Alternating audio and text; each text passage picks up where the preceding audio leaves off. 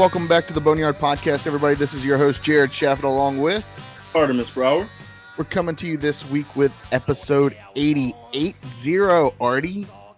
20 away from 100. Yes, sir. We've done a lot of this lately. We've done a lot of podcasting. It's been great. How you Only doing? Better. Oh, man. How am I doing? Well, I'll tell you, Jared. Oh, it's great to be a Michigan Wolverine. It's great to be a Michigan Wolverine. I'm doing fantastic. Michigan is going to the college football playoff, ranked number 2 in the nation. My ECU football team is going to a bowl game. This is the best football season I've had, maybe of all time, just depending on the stipulations. So I'm feeling fantastic right now. Yeah, they're about to get worked by Georgia. Yeah, you know, everybody keeps saying that, and we keep winning. So I could care less at this point. Hey. Yeah, I mean, congratulations. I take my squad against everybody. If it ends up being Michigan, Cincinnati, I'm pulling for Cincinnati all the way. I mean, I'm going to be honest with you. The same way you just said Georgia's going to work Michigan, I think Alabama's going to work Cincinnati. I don't think so. Alabama got lucky. They're not that good. We'll definitely get into that, but I think Alabama's going to work Cincinnati. All righty, whatever. But great. How was skating? You went ice skating yesterday, didn't you? Yeah, went ice skating yesterday. I did not fall. I did not fall. I wasn't out there, actually trying to skate. You were out there looking like Bambi holding the walls, right? No, I wasn't holding the walls either. I was just out there, just casually. It was a casual stroll through the park. That's what it was. It was a casual, leisurely stroll through the park. I'm not out there trying to prove nothing to nobody. Okay. I mean, I don't know. There's no videos of me falling because I didn't fall. I think there's no videos of you falling because you probably deleted the videos. It was fun though. It was a good time. Good. Yeah, we went and looked at houses yesterday, but nice. Nothing crazy going on. But Artie, number 80. Have you ever heard of a man named Jerry Rice? No, I've never heard of Jerry Rice. I have no possible idea who that could be. Yeah, I mean, some random guy that has over 300 games played, 1,500 receptions, over 22,000, almost 23,000 yards, nearly 15 yards per reception, 197 touchdowns. I mean, yeah, he's only been a 13-time Pro Bowler, 10-time All-Pro, 3-time Super Bowl champ. He was the Hall of Fame All 1980s team, Hall of Fame All 1990s team, 1987 AP Offensive Player of the Year, 1987 won the Burt Bell Award, 1983 AP Offensive Player of the Year, wore number 80 for every team he played for, most notably the San Francisco 49ers. So yeah. So you're saying he was kind of good? Yeah. Okay.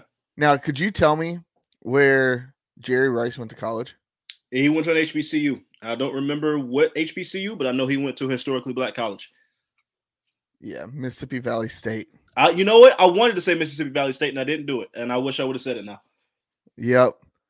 And, I mean, so Jerry Rice, I mean, he was the, let's see, he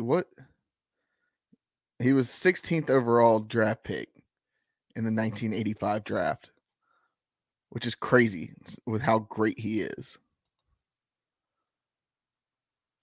Well, they didn't know that back then, though. I mean, yeah, they didn't know that he was going to go on to be the greatest wide receiver in the history of football. I'm looking at it now. Let's see. Now there are two other Hall of Famers that were picked ahead of him. Wow, who's that? Bruce Smith and Chris Dolman. Wow, 2 Hall of Famers picked before Jerry Rice. That's a class right there. Yeah. Seriously, I don't see any more Hall of Famers. Oh no, there's one more. In the class, there's another one. 4 Hall of Famers in one class is pretty damn good. 5. That's pretty damn good. Let's see if we're getting in the late rounds.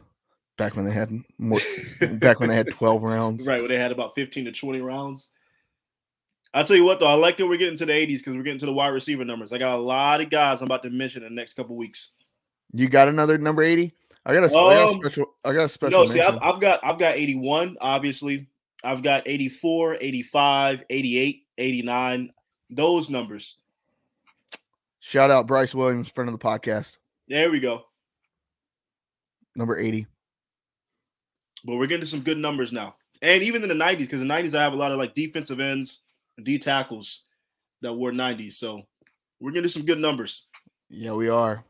I got to figure out what we're going to do when we get to the hundreds. Yeah, that's going to be difficult. Yeah. That's going to be difficult. Like, do I just start over at 0? Just start back over? Yeah. Yeah, we could. I mean, why not? There's plenty of athletes to go around. But all right, Artie. Getting into the thick of things. Yeah. Let's see here. Let's see. We got a lot going on. Got a lot going on. A lot in college football. We know who we're playing in the bowl game finally. Yeah, so we'll get to that, but let's talk about conference championship weekend. Yeah. I mean, honestly, one of the better weekends of football in the year. You've only got about 10 games to watch, but you've got some really good games and games that are important. They all mean something, right? So this past weekend, that was evident, right? Every game meant something this past weekend. Yeah. The one thing that I will say was we didn't have any of those really nail biter games we didn't. We were expecting. The only one that you had was Baylor, Oklahoma State. That was the only game of the day that you had. Was like, oh my goodness, yeah, like Oklahoma State walked the damn plank. Well, like me and Ashley were watching that game too, and even she like freaked out at the end of that game. She doesn't even get excited about football or any kind of sports, and she was like on the edge of her seat watching that last play. So I mean, that was crazy. Yeah, I didn't see it live. I wish I would have, but that because you had it from the 2-yard line. You had 4 tries to get it in. I think they had like 7 because Baylor got a pass interference called on them, so they had like 7 tries to get in. What do you like? How do you not find 2 yards in 7 plays? You got to. They tried to pass. You got to run the ball 7 straight times. I'm gonna run the ball 7 straight times. If you stop it, then good for you. I'm not passing at all. Yeah, no way. I don't get why. I mean, I don't get why offensive coordinators decide to pass the ball from the 2-yard line. Right. We're going to put in a halfback and a fullback combination back there. We're going to get it done. I say that, and then I get all over Donnie Kirkpatrick for not for not doing something other than a QB sneak up the middle, right, or a QB sneak off the guard and try to get it in. But I don't know. Yeah, that I guess that was the most noteworthy game after the whole weekend. Oregon got rocked. Yeah, and Utah just has their number. I mean, Utah just absolutely has their number. Had Utah been ranked higher to start the season, Utah's probably in the college football playoff. They're probably, yes. And if they don't lose 2 games. I mean, if Utah doesn't lose 2 games, they're probably in the college football playoff. So now Alabama, Georgia, that was honestly, to me, the most that was the biggest shock. Yes, I agree with you. That was the absolute shock of the weekend. Alabama did something to Georgia. Dismantling Georgia. They disrespect them. It was never a game. It was never close. It was never a game. I mean, it was what? It was close to halftime. I mean, okay, first quarter, Georgia had like a 10-7 lead. And then once Alabama scored after that, I mean, Georgia never got a lead back. So at one point, I know it was 17-17, but yeah, after that, I mean, they did nothing. And I was sitting there. I was in a bar Saturday night, and they had the game on. I was watching the end of the Houston-Cincinnati game. They had that game on also. And there's a bunch of Georgia fans there. This is in North Carolina. There's a bunch of Georgia fans there, and they were just talking so much shit about Kirby Smart, like talking about how he can't coach. I'm like, what are you talking about? Well. Here's the thing. Kirby Smart is excellent, but at some point you gotta beat Nick Saban. You can't win national championships and not beat Nick Saban. You got to do it. I mean, at this point, I understand some of the scrutiny because Kirby Smart has had so many chances at the Godfather, right? I mean, Nick Saban is the Godfather. He's the Pied Piper. He's the guy. You've had cracks at it, and you still could not get it done. You've had the clear number one team in the nation, beating everybody by a lot. Your defense is historically great, and then you play Godfather, and you look like you don't know how to play football. So I kind of understand the criticism. You got to get it done against the best. Yeah, and I'm blanking on his name, Bennett, the quarterback for Georgia. I mean, he could not get anything going. Yeah, he against looked Alabama's terrible. defense. Yeah, he did. He did look absolutely terrible. And I'll also mention I did not watch any of the Houston-Cincinnati game. I didn't watch a single second of it. I wanted to, I just didn't.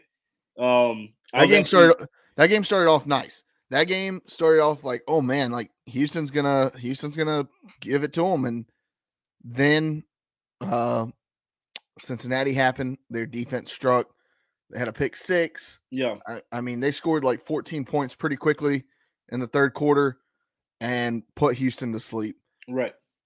I mean, that's what we've seen from Cincinnati. They score in bunches, and when they score, and then they kind of step on your throat. You know, exactly. That's what they do.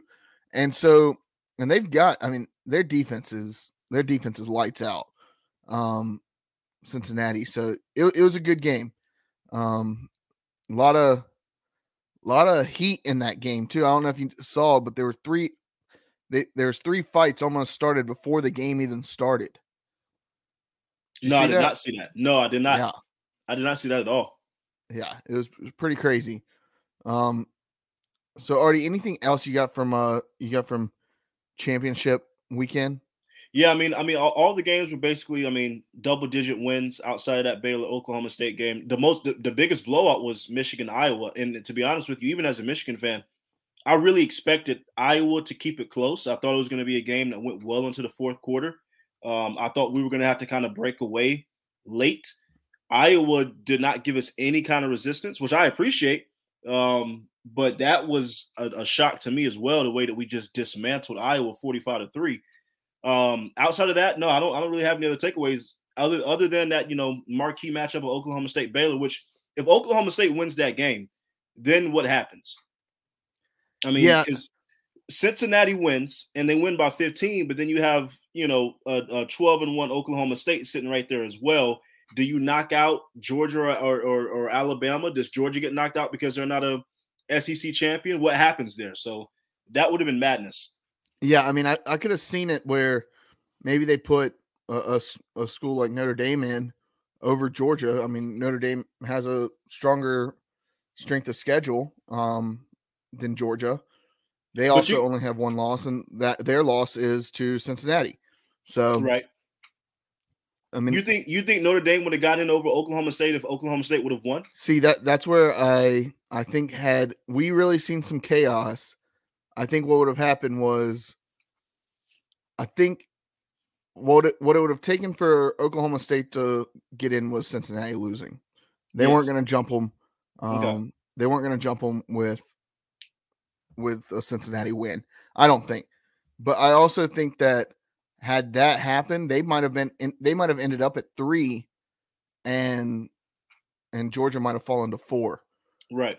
And then Alabama would have probably been at 2, Michigan at 1, because the committee, no matter how stupid it is to say, doesn't want a rematch from a conference championship game and a semifinal game. Well, and that's exactly why they did what they did. They made sure that Alabama and Georgia were not going to play each other again. So, because if we're being honest, I think Michigan should have been the number 1 overall seed. I do too. But I understand what the committee did there. I see what they did.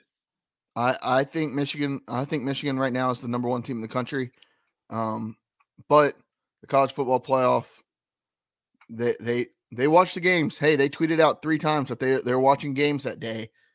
Yeah. The most boring looking. We saw the setup. Like, that looks so boring. Like, get these guys some beer, get them some pizza, get them some wings. It looked uncomfortable. Like, it looked like they were in just a hotel room so that they could just be like, yeah, we're here. It looked very, and then like the TVs they had, it looked like something you would set up at your house. Like they can't have it a little bit more professional than that, a little bit more like set up. You know what I want? What I want is I want them to sit on a couch or sit on a bar stool around the bar, drinking beer, talking sports like we do here, and then making their picks. I want them drunk when they're making their picks. That's what I want. No, you don't. Yeah, I do. I want them drunk. Get these guys drunk, because then we might see some real shit like that. That's what I want, Artie. I want to see some wild picks starting out the season in the top 4. You have like you get them real drunk. Somebody says, "Yeah, you know what? We should probably put Rice in there. They're 6-0 or whatever it is." put UTSA, Texas Yeah. San Antonio in there. They're undefeated. Finished 13-1. But all right, Artie. Yeah, bowl season is set up. We're ready to go. All 44 bowl matchups. Can you believe that? 44. Yeah, that's insane. Like it's absurd. We have so many bowls. It makes sense to expand the college football playoff so that way we don't have mediocre teams like UNC getting into bowl games. Like make it where you need 7 wins to get into a bowl, not 6, and use the. I have always said that.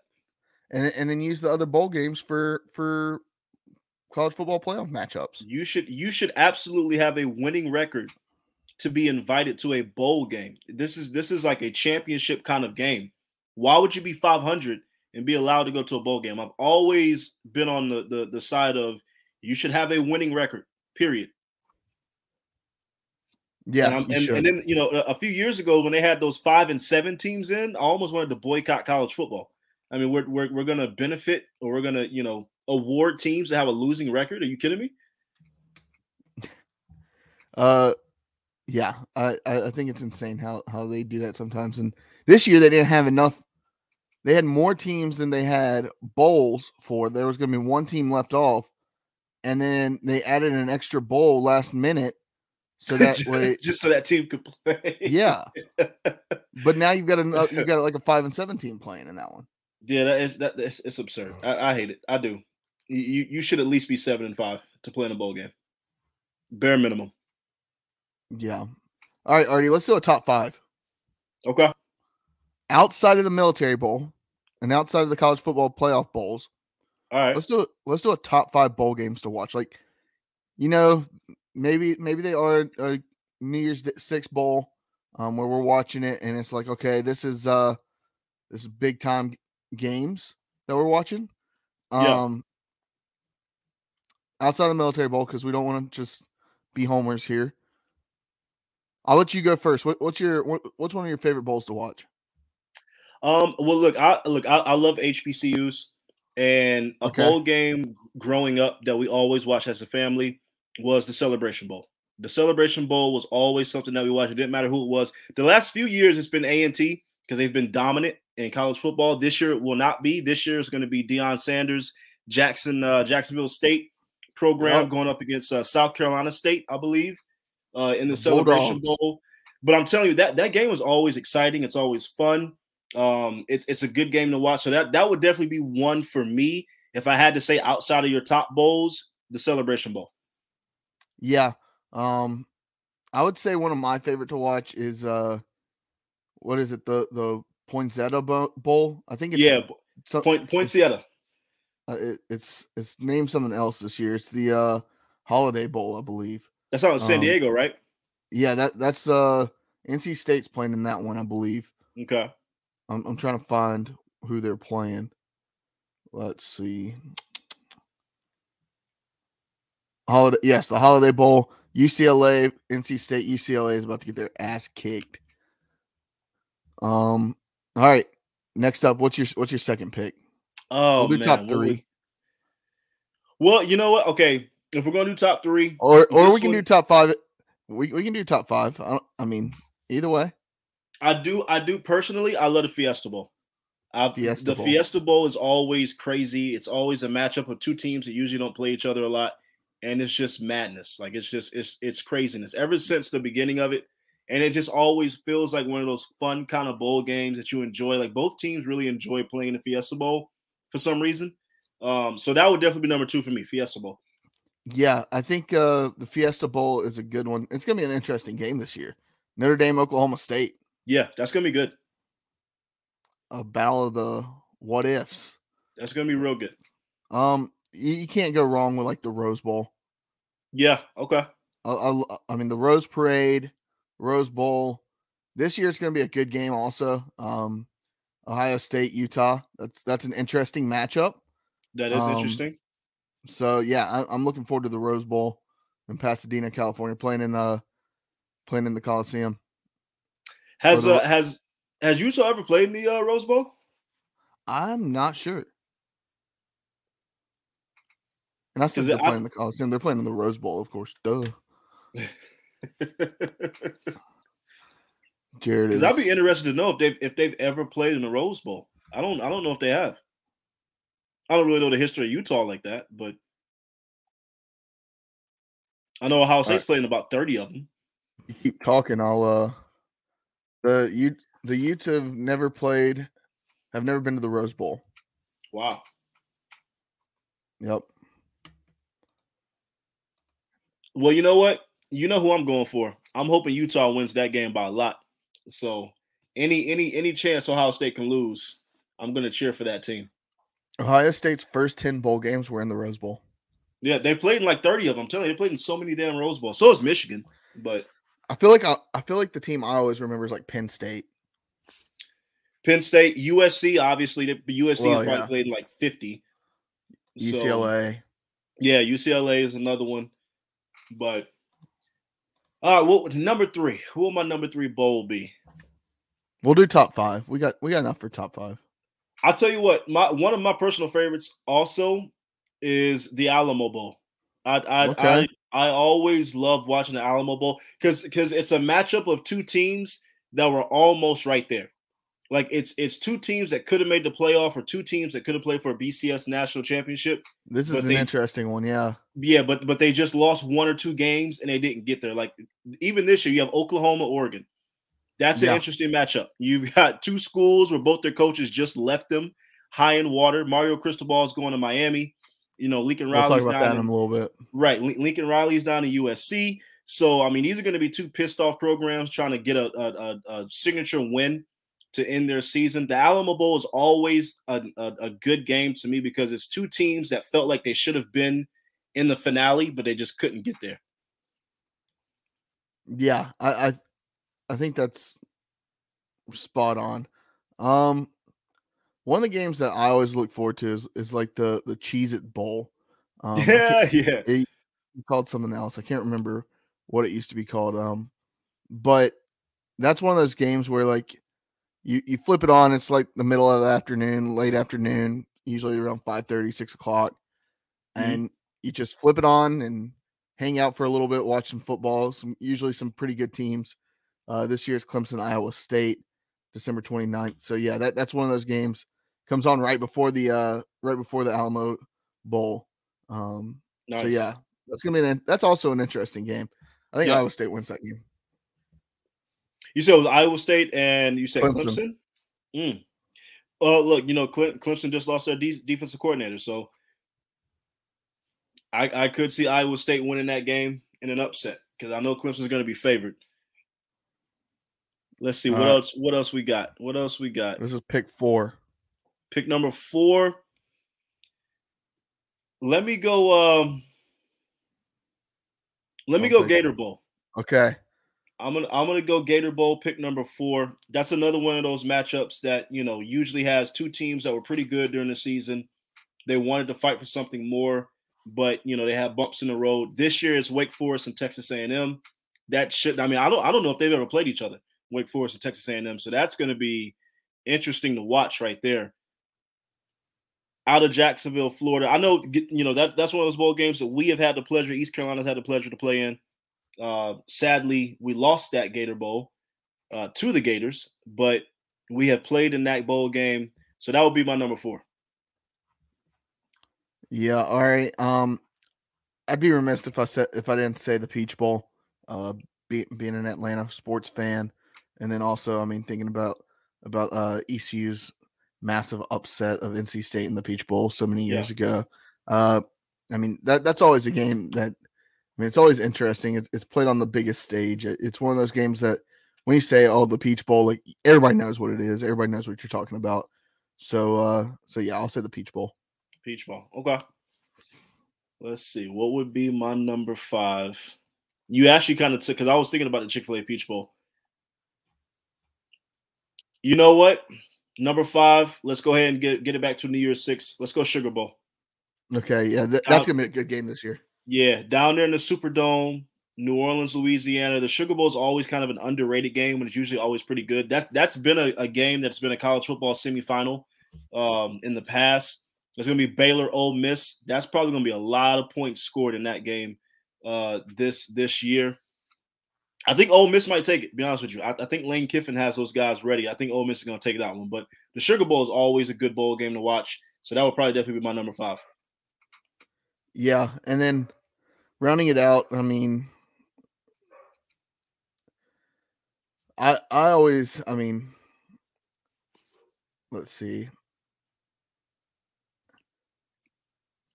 There's not any like games that stick out. The game that I'm excited about watching this year is the Duke's Mayo Bowl. Yeah, down there in Charlotte, baby. I mean, as much as I hate Carolina, both of them, North and South, yeah, the Duke's Mayo Bowl, it's gonna be fun. They've done a hell of a job marketing it, so yeah. And go ahead. Is that North Carolina versus South Carolina? Yeah. Oh yeah, that's perfect. Yeah, that's actually they both they teams knew 6-6. Yeah, they knew what they were doing. They They knew understood exactly the assignment. what they were doing. Yes, they got the assignment right. They definitely did. In Charlotte too, yeah, they knew exactly what they were doing. Yeah. Now I would have loved for ECU to play in that game, but yeah, it's surprising we don't have more bowl games here in North Carolina. Well, where would they be though? I mean, you got plenty of bowl games that are on college campuses. I mean, because you got, I mean, I could see Chapel Hill and I could see Carter Finley. We Why would not be put the one in only, Downey? yeah. I mean, we'd be the only ones because of capacity. I mean, you have to have a stadium that seats at least 50,000 plus. So Yeah, but no, you don't, because I mean, you look at the Myrtle Beach Bowl. That's in Conway, where Coastal Carolina Conway plays. They have like 30,000, 27,000 or something like that. You're right. So, I mean, I believe the Cheez-It Bowl is in the Bounce House. We'll be playing in Navy Marine Corps Stadium again. But then you also got to think about accommodations too. Accommodations, hospitality, restaurants, leisure, all the other stuff goes into. Artie, how much of that do you think is in Boise, Idaho? I mean, look, Boise isn't Boise the capital of Idaho? Yeah, but it's Idaho. But still, I mean, Boise's the capital, so I mean that's the one city that's going to have how much of that do you think is in Montgomery, Alabama? Montgomery's not that small either. It's not small, it's not big, but it's not small. I'm just saying Greenville. I see what you're saying, but outside of Dowdy Ficklen Stadium, I don't know if that city can actually hold a bowl game. No, it can't. Yeah, but like Raleigh and Chapel Hill could. Oh yeah, absolutely. Raleigh for sure, hands down. Give me a bowl game. Give me a bowl game. ECU Carolina in Carter Finley.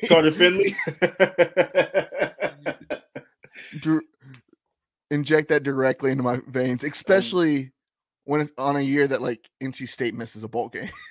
Whoever wins has to plant the flag right in the middle of the field.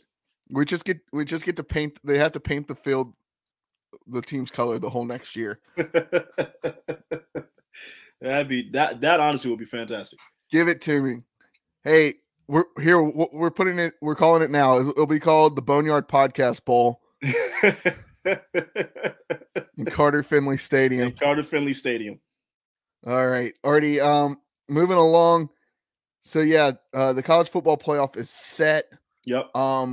Alabama versus Cincinnati in the Cotton Bowl in Arlington, Texas, New Year's Eve. And then in the Orange Bowl, Michigan versus Georgia. These are going to be two great games. I think this is going to be the best playoff we've seen in a long time. Yeah, I agree. I mean, it's parity. I mean, we finally got some parity. We got some new faces outside of Alabama. I mean, even Georgia, I think, has only made it to one playoff.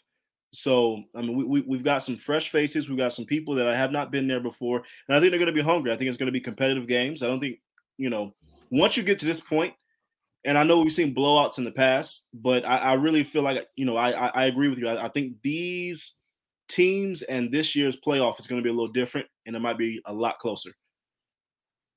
Yeah, I'm excited about it. I'm really excited about it. And I want to see Cincinnati. I want to see Cincinnati and see how they stack up. I mean, maybe they do get blown out. Maybe they do. I don't think that's what happens. Watching the Cincinnati team, knowing how they play, Yeah. I think a lot of people are going to be interested in seeing. And how big would that be if a Power 6 team takes down Alabama, number 1 in the country, takes down Alabama, pretty much right in the heart of Roll Tide country. The whole South basically is. Right. I mean, maybe not so much in Texas, but they travel. So yeah, I mean, I want to see a bunch of Cincinnati fans show out, and I'm pulling for Power 6. I know y'all are leaving us after this weekend, or after that weekend. I'm done with y'all. Maybe during the championship weekend, if y'all make it, I'll pull for Cincinnati. But yeah, I gotta say, yeah, I'm excited about this. This is good. This is what college football needs, and this is hopefully leading into the right direction of college football playoff expansion. Yeah, I think it directly. I think this season and all the madness and the craziness that is going on, I think this is directly going to lead to more conversations about expansion. Everybody is clamoring for it. Everybody wants it. We need it. And Cincinnati, if they were to go on to beat Alabama, that would be the greatest thing to ever happen to the Power Five, or not Power Five, but the Group of Five. Oh yeah, on the biggest stage, yeah, ever. Like there is no bigger moment. Boise State beating Oklahoma was like the appetizer, but Cincinnati beating Alabama in a semifinal to go to the Natty, that is the best thing to ever happen to the Group of Five. So it's huge, and it would go a long way in further letting the committee and everybody in the powers that be know we need expansion. All right. Cincinnati did what they had to do. They went on the national stage. They beat Alabama. We need expansion. So if you're a college football fan, the only people that should be rooting for Alabama are Alabama fans. Everybody else in the country should be rooting for Cincinnati, because a Cincinnati win does college football justice. Yeah. Oh, yeah. Outside of Ohio State, Clemson, Alabama, and Georgia fans, that makes everybody else happy. Right. It opens the door for everybody else. And who knows? I mean, 3 years from now, we could be talking about ECU winning a conference championship and being a lock to the college football playoff in a 12-team playoff. I tell you what, it's almost foreshadowing, but ECU has set them up in a real good position, because we got Michigan in 2023. Oh yeah, and Michigan's not going anywhere. They're going to be a good program in 2023. ECU could also be a very good program in 2023. They go into the big house and they win that game and pull off a similar Cincinnati by going into Notre Dame and winning that game, and then they go undefeated and win a conference championship. Yes, we could absolutely be talking about an East Carolina team that could go to the playoff. But that's neither here nor there. That's in the future. We're not going to get on that right now, but it's a possibility. Yeah, I mean, there's a lot of good things that can happen over the next couple of years already, and I mean, hopefully, college football playoff expansion is done by 2023. I'm expecting it to be done by 2024. But What that'll do is it'll allow for the top six. It'll allow for at least the top 6 conference champions to make it to be a automatic bid into the college football playoff, and then that's all you need. Win your conference in 2023, 2024. That's all you need, and that'll happen eventually here at ECU. Right. All right. Let's talk a little bit about this bowl game we got versus Boston College, Annapolis, Maryland. Real quick, Artie, what are your thoughts on the matchup? Not a sexy matchup. We all said that when it came out. Not the matchup that we thought we were going to have. We thought we were going to have a Virginia Tech or Carolina or Louisville some sort of ACC opponent, but not named Boston College. It's to me, it's a great opportunity for us to get a win because Boston College is not great. I've always said that Boston College is one of those schools. It's like, why do you play football? You never really have that great of a program, but I get it. You got the money. You've got every now and then they have a decent basketball team. Every now and then they send a random Matt Ryan or a Luke Kuechly to the NFL draft, and they're going to have a Hall of Fame career.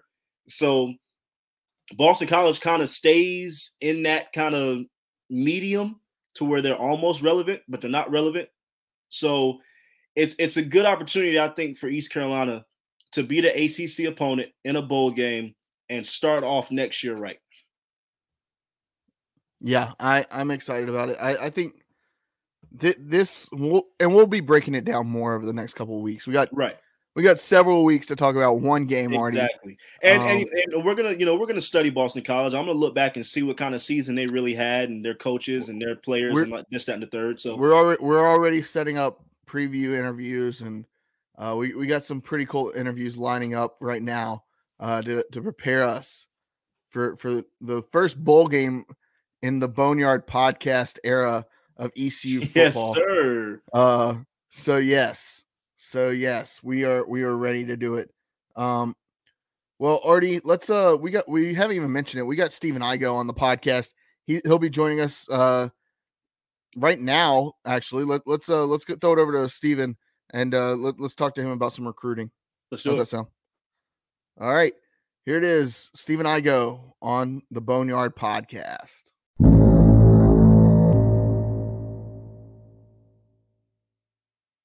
Once again on the Boneyard podcast this week, we are pleased to be joined for a third time by none other than the main guy himself in ECU media. He writes for Hoist the Colors. He has the Hoist the Colors podcast now, 24/7 Sports. Stephen Igoe, how you doing, man? Doing good, guys. Glad to be back on the podcast and looking forward to talking ECU athletics, bowl game, recruiting, whatever you guys want to hit. So appreciate you guys having me back on. It's hard to believe it's already the third time. Oh, yeah. Yeah, I mean, you're one of our first guests that we had on back like episode 6, episode 7. Yeah. So, yeah, I really – first I want to get into is last week was a big week. Coach Houston gets his extension. 5 years, $11.5 million. What do you think? I mean, with the early signing period coming up in the next week or so, what impact does that have in recruiting?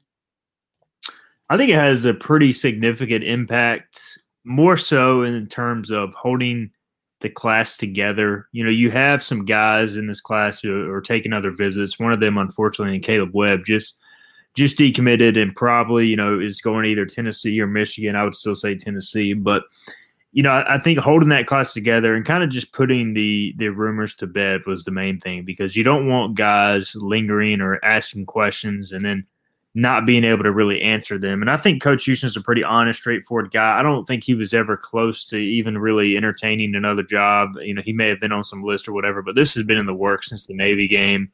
Seriously, in terms of, it was talked about after the Memphis game, after the Navy win, ECU knew it had to get something done. So, this class has been together since the summer, basically. You kind of get this done, and I think they can all breathe, relax a little bit. I think that's the most important thing. And then for the future, you can say that you've got your coach locked up through 2026. Now, realistically, we all know that just because you sign an extension long-term doesn't mean you're actually going to be at that school forever. I mean, heck, Mike Houston signed a 10-year extension at James Madison, and then he took the East Carolina job the next offseason. So I think it's more about the short-term, shoring up this class, but you can also use it as a long-term pitch as well. Igoe, speaking of Caleb Webb, what factors do you think went into him decommitting, and do you think that might affect any other recruits going forward? I don't think it'll necessarily affect Igoe's fault. Yeah, no, I know. So always blame me. I'll take the blame. But nah, man, I don't think it'll affect any other guys. I mean, there are a couple other guys from Georgia who are close to him, like Zakai Barker. And those guys were actually, from my point of view, or talking to them, they were really trying to get him to stay. And, yeah, they're happy for Caleb. they're not going to be mad at one of their friends or one of their fellow commits for entertaining Michigan and Tennessee. I think at the end of the day, ECU did everything it could to try and keep him. They had a good plan. The plan was to, they got him in for the Cincinnati game, which was important because, he had already taken Louisville, Michigan, a couple other visits, South Carolina, a couple others. Mm-hmm. But they wanted to get him back, get him home, so to speak. And they did that, but then he's visiting Tennessee, and he did that this past weekend. It was just going to be tough for him to go to Tennessee, see all the bells and whistles, and stay committed to ECU. And that's kind of what I feared. And the plan for ECU was to send Mike Houston in for his in-home visit the night before the recruiting period ends later this month. So basically the last time he can see a coach in person, Coach Houston was going to go visit him, try and keep him committed. Unfortunately, he and his family made the decision to decommit. And basically, his final three, I think right now, is Tennessee, Michigan, and Louisville. It is kind of disappointing for ECU. You get the commitment since the summer. You're the first to discover them, and then you're not in your final three or whatever. But that's just how it goes. It stinks. But in this day and age, man, he could be like Jakari Caldwell, the South Carolina receiver who was committed to ECU forever, and then he flipped to South Carolina. Now he's in the portal 2 years later and looking for a home. So who knows, man? You still keep the relationship with the kid. It's just unfortunate how it worked out. Now, looking at the recruiting class, there's plenty of needs on ECU's team. They've taken great strides to get better over the years. But who are some of the guys that you're looking at in this class that can come in and make almost an immediate impact? It's a good question. To me, I think ECU's program is at the point where they don't really need to rely on a freshman to come in and make an immediate impact. You remember the first year of Coach Houston, I mean, there were so many true freshmen playing key roles. Mm-hmm.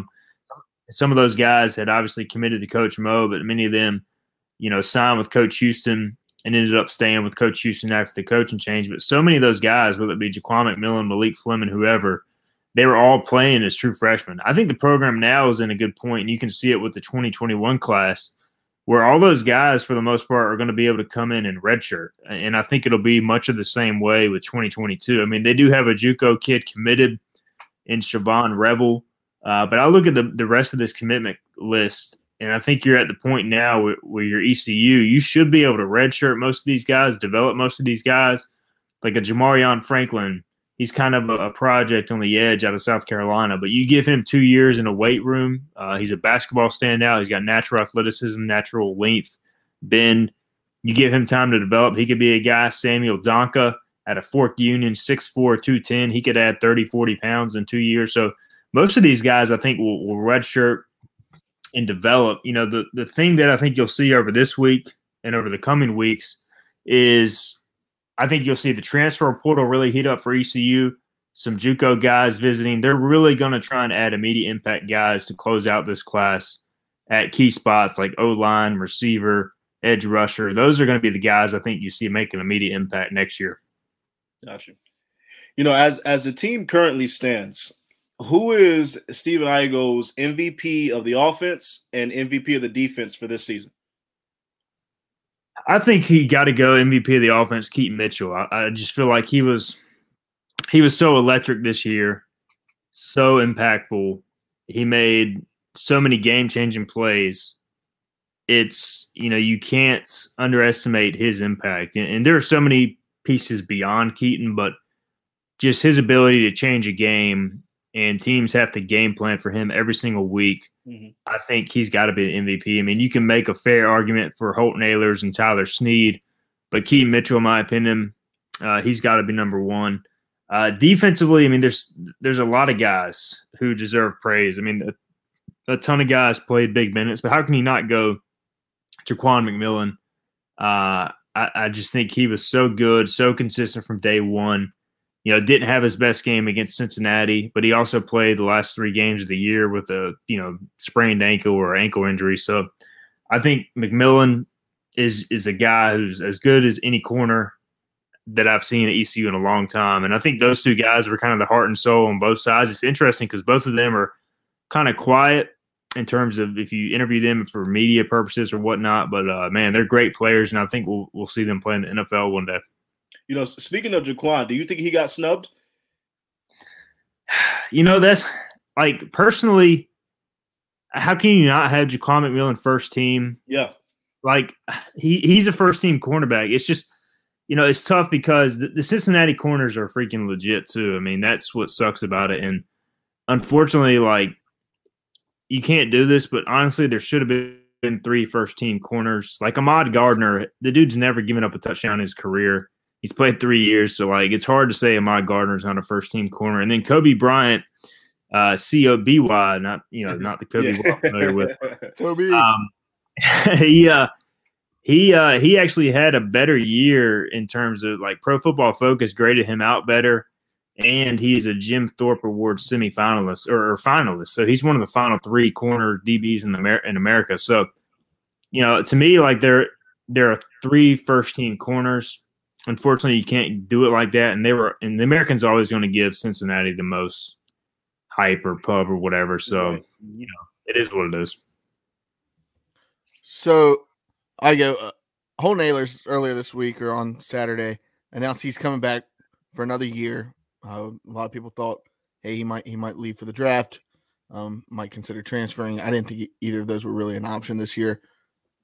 What do you know about Mason Garcia and his role? I know you put out a blog about it a couple days ago.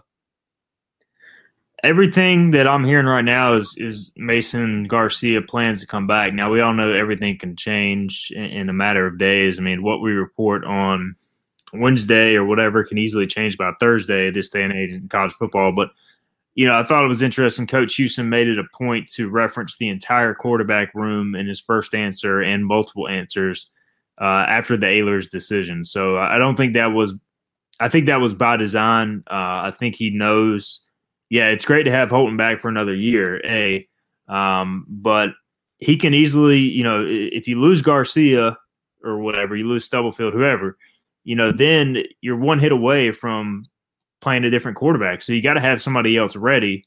And we know Ahlers has been playing banged up throughout most of his career. So, I mean, you're always one hit away. You always got to have that guy ready to go.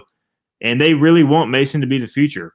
And it's kind of a tough situation to juggle because you look at next year's team, how could you not want an experienced quarterback coming back who, I know Holton Ahlers takes a lot of flack, but when the guy has time, when the players around him play well, he's a pretty damn good quarterback. And if people can't see that, then, I think that they just need to watch more football. But when he has time to throw, the offensive line gives him time, the receivers make catches, the running backs run well, he's a pretty damn good quarterback. So how can you not want that guy back with so much experience coming around him? You kind of know what you have in Holton.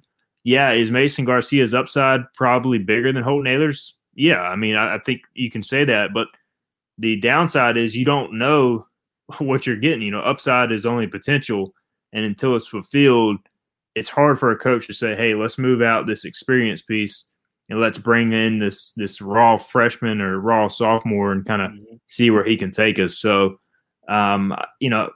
I think it is a tricky situation to handle, but I think Mason, as of now, is planning to return.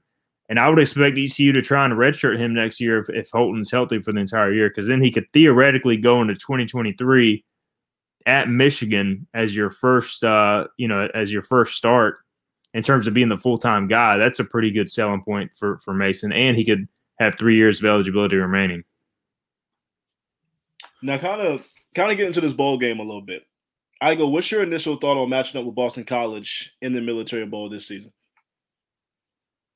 I'm still diving into BC, but I'm not gonna lie, I was disappointed. I wanted the Hokies, I wanted Virginia Tech, and I wanted Whit Babcock to have to shake in his boots over the Pirates.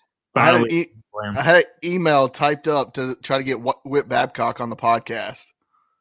You knew that wasn't going to happen. I was going to try so hard.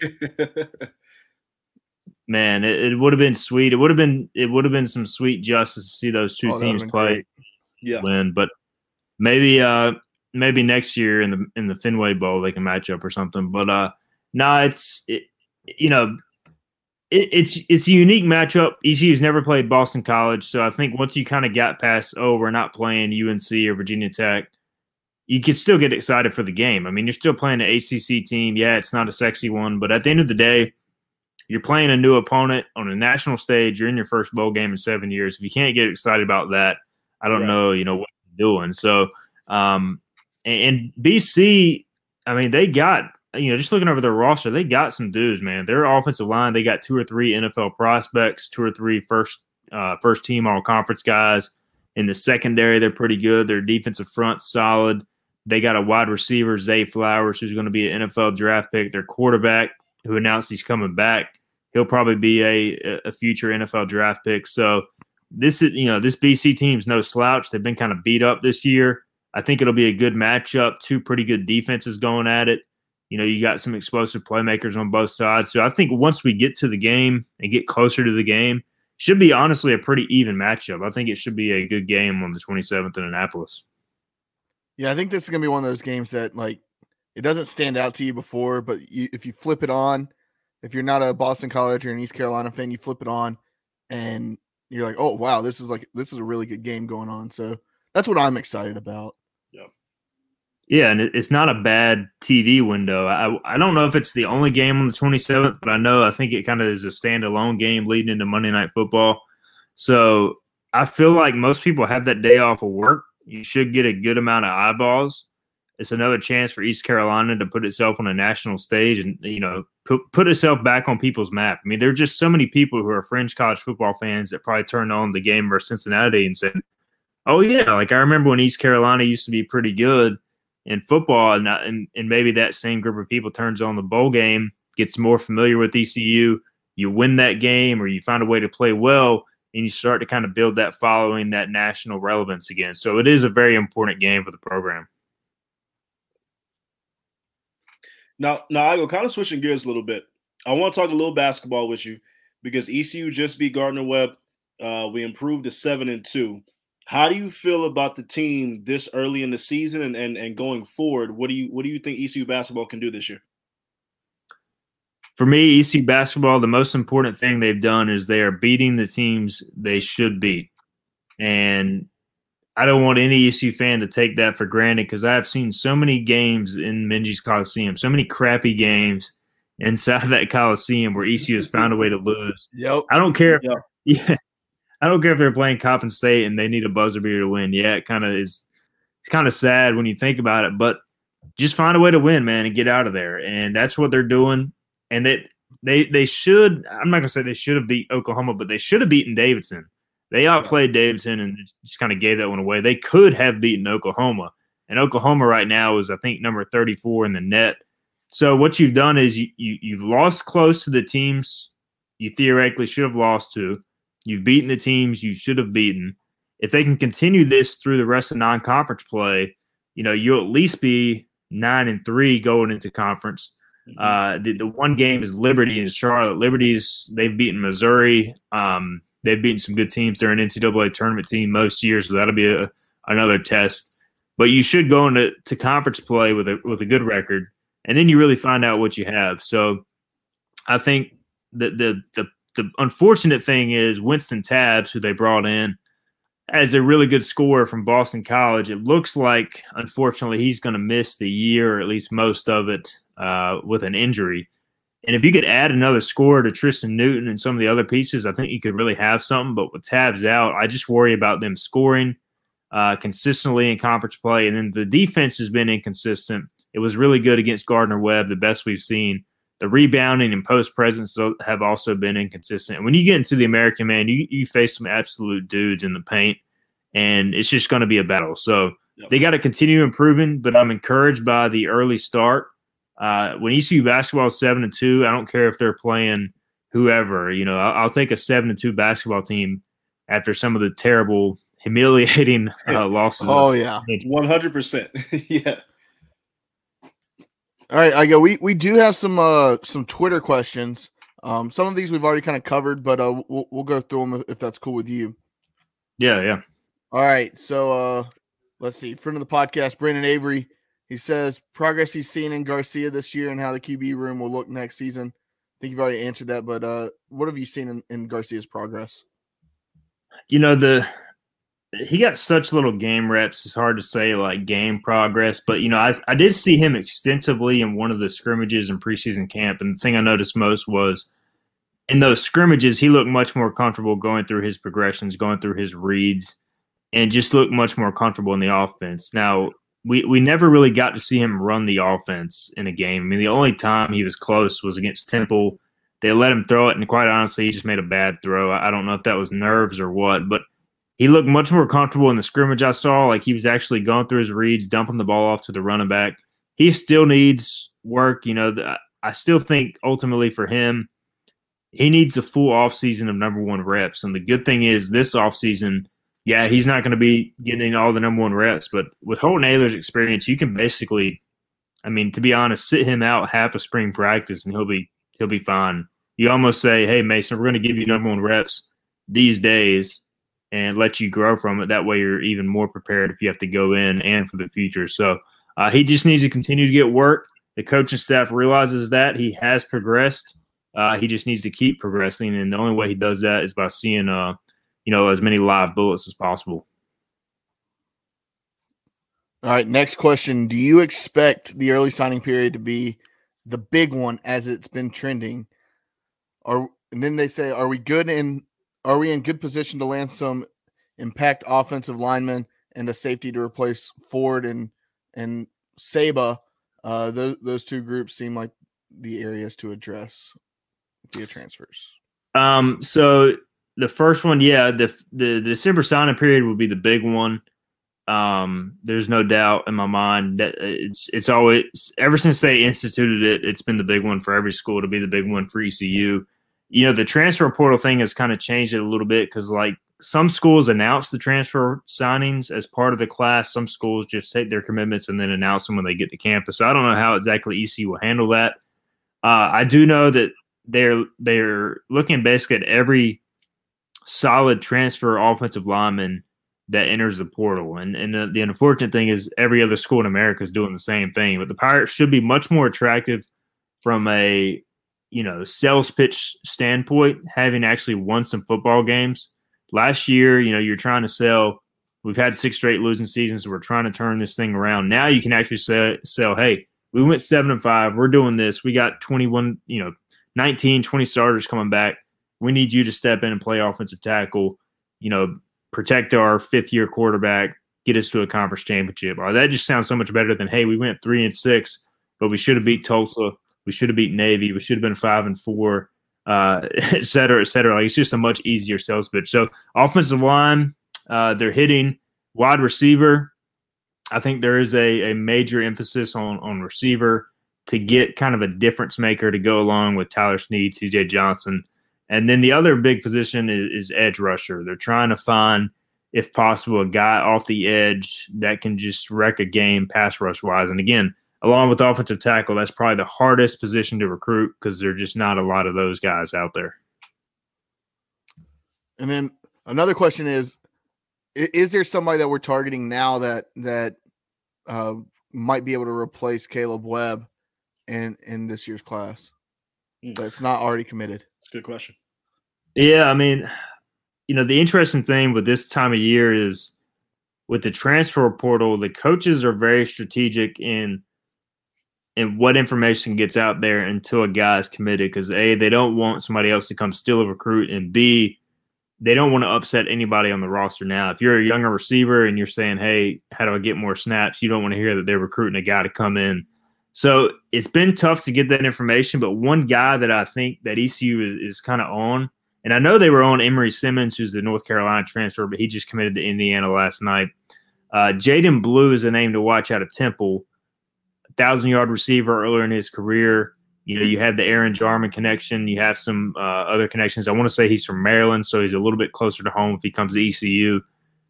He's a guy to watch. They've also reached out to a number of other receivers in the portal.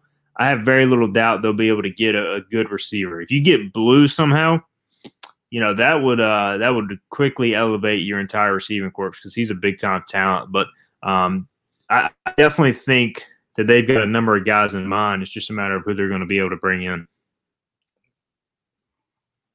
And then one of the last questions is, with more money available for coordinators, when do we move on from Donnie Kirkpatrick? I don't think that happens yet. Man, I can't do a podcast, whether it be with you guys or my own podcast, without being asked about Donnie Kirkpatrick. It's honestly amazing. And look, I get it, man. People for whatever reason, they always need somebody to hate on. Yeah, they need somebody to blame, somebody to hate on. And if it's not Holton Ahlers, it's Donnie Kirkpatrick.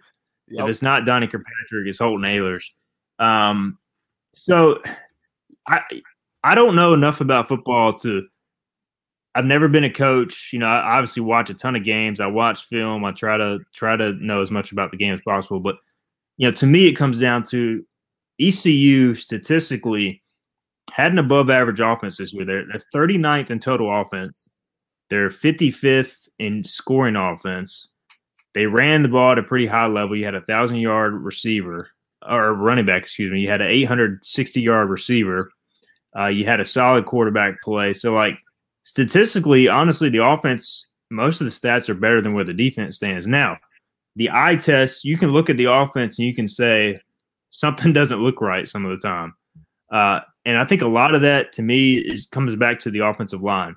Pro Football Focus rates ECU's pass protection among the 10 worst teams in America. No matter who your play caller is, it's tough to scheme when you're giving up pressures in 2 seconds against a 4-man rush and they're dropping 7-8 in coverage. So, you know, I think the offense was solid this year. For me, it comes down to, you know, Mike Houston's got to make the decision that, hey, what we're doing now offensively, you can upgrade, you know, can we get enough of the upgrades on the offensive line to take that next step?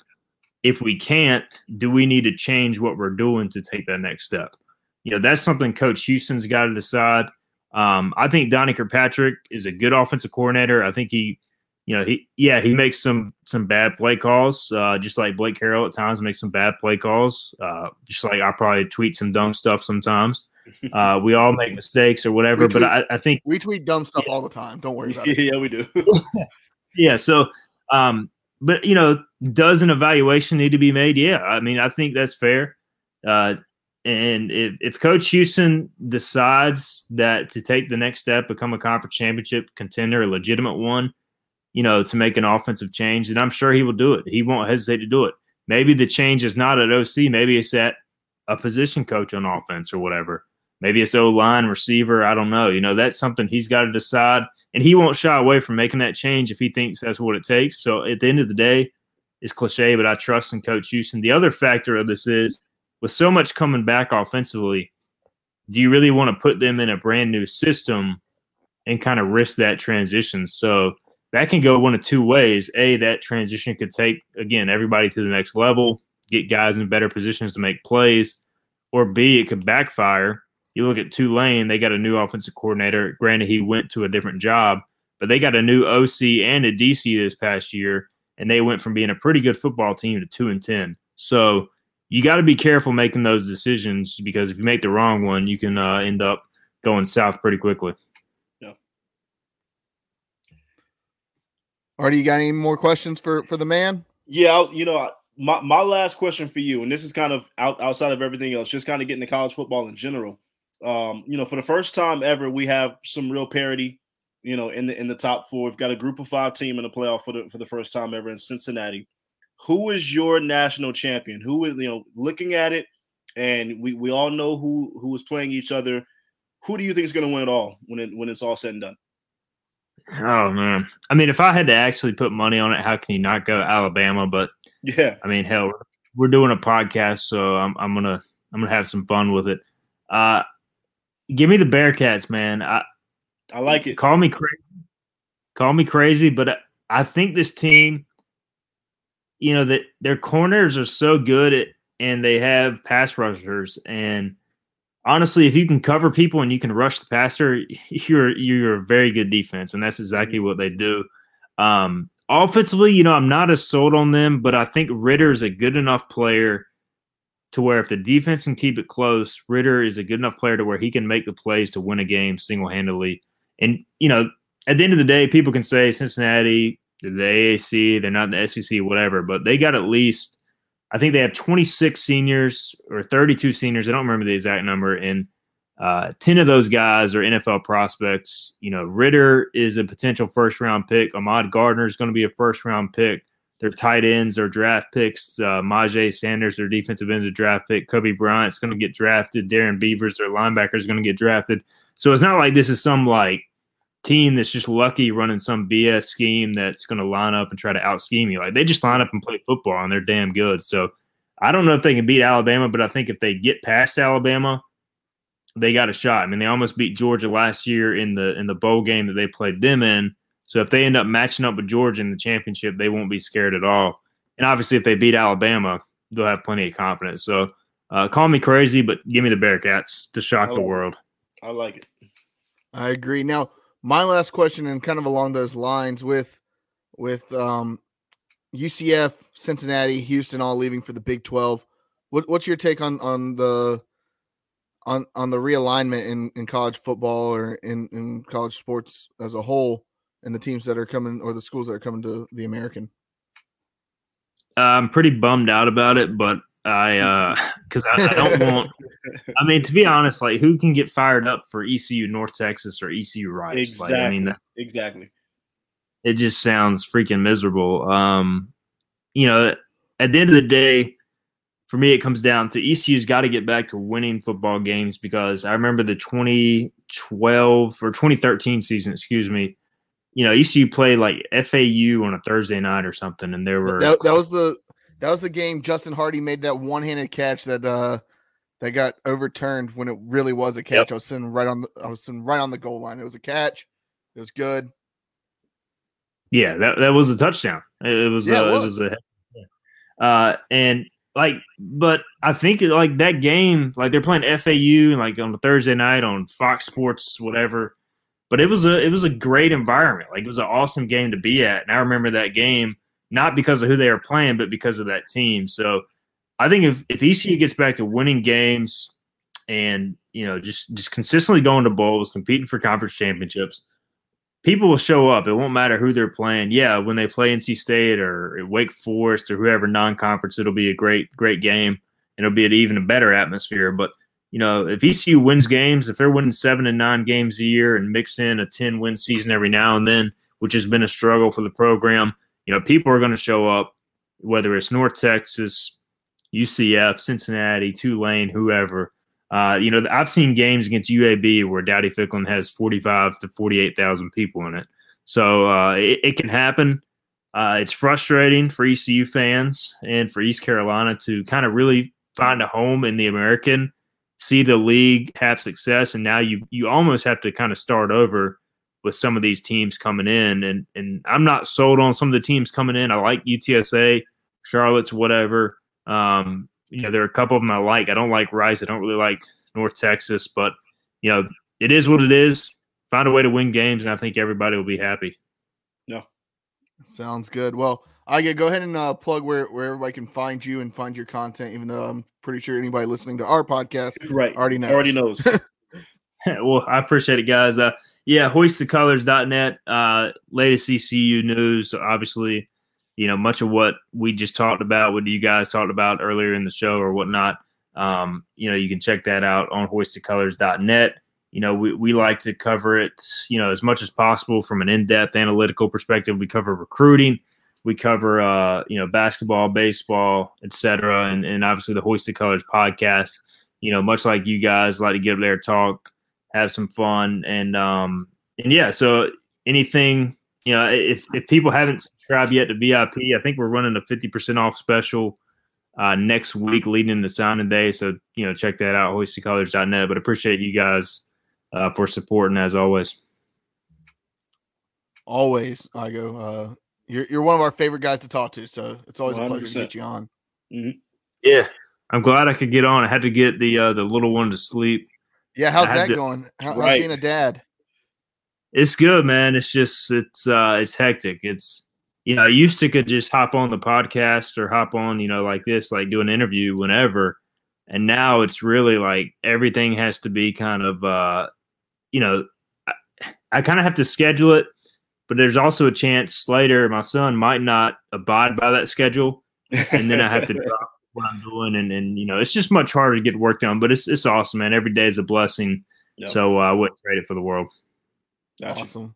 Well, thanks again, Igoe. It's always a pleasure. All right, guys. Appreciate it again. Appreciate you, Igoe. See you. See you soon.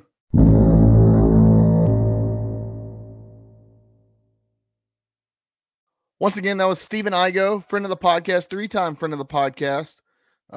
Artie, always a pleasure talking to him. What were your thoughts on that? Yeah, Igoe is always a pleasure to talk to. Anytime we can get Igoe on the show, we love it. He is the consummate pro.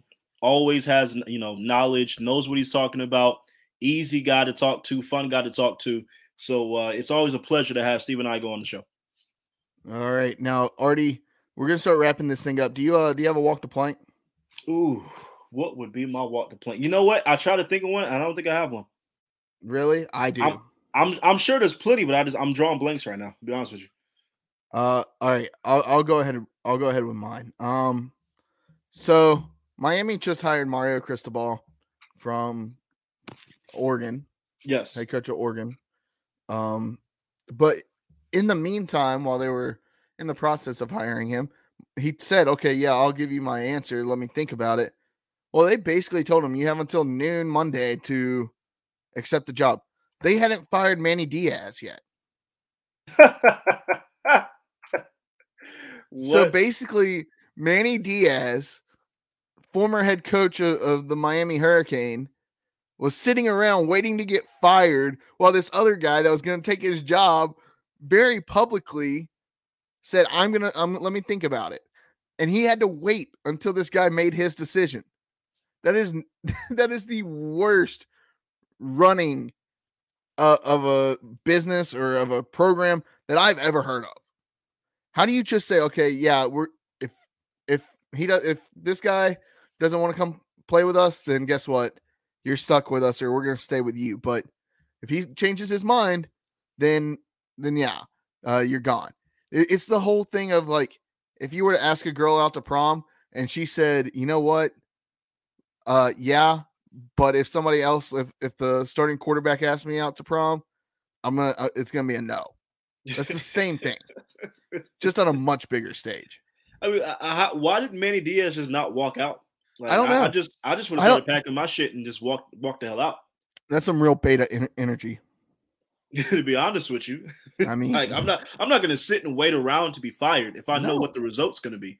No, that's terrible. Y'all can kiss my ass on the way out the door. Yeah, seriously.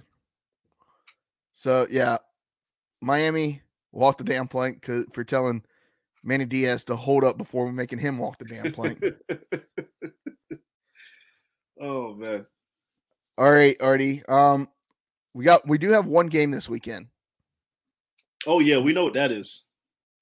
The best rivalry in college football, in my opinion. I mean, just from the respect and everything else that goes on, we get to play Navy year in and year out, so it's always good to see them on the national stage. Army Navy is this weekend. I believe it's in Philadelphia. It's always in Philly. Yeah.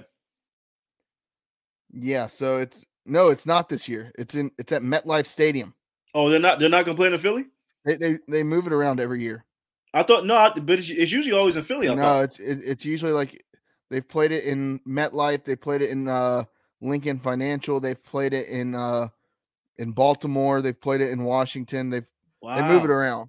I could have sworn I thought it was always in Lincoln Financial for some reason. Nope, it's in MetLife.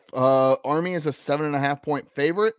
The over/under is 34.5. I'm taking the over, and I'm taking Army to win. Yeah, I'm personally a fan of Navy myself. If I had to root for one, I'm going to root for Navy over Army. I've got 2 uncles that served in the Navy. I got a grandfather that served in the Navy, so got personal ties there. But I do agree with you. I think Army is going to win. I think they're a better team. Usually I only watch 2 Navy games a year. That's when they play ECU, and that's when they play Army. So this is always a fun game to watch. Love it. Always love the pageantry. I love, the coat of arms. The president's going to be there. Everything that surrounds the game. I love it. So, yeah, give me that this weekend, but give me Army in a win. All right. Well, Artie, any final thoughts? Oh man, go Michigan, go East Carolina. That's all I got to say. All right. Well, you heard it. Thank you for listening to us on the Boneyard Podcast, the premier podcast of Pirate Nation. We thank all of y'all. Make sure to leave us a review on Apple Podcast or wherever you listen to your podcast. Also, make sure you follow us and subscribe to us on all the socials, Twitter, Instagram, Facebook, wherever. You can find all of our content there. So, yeah, Artie, let's go ahead and wrap this thing up. Let's do it. Love you, Pirate Nation. Deuce. Peace.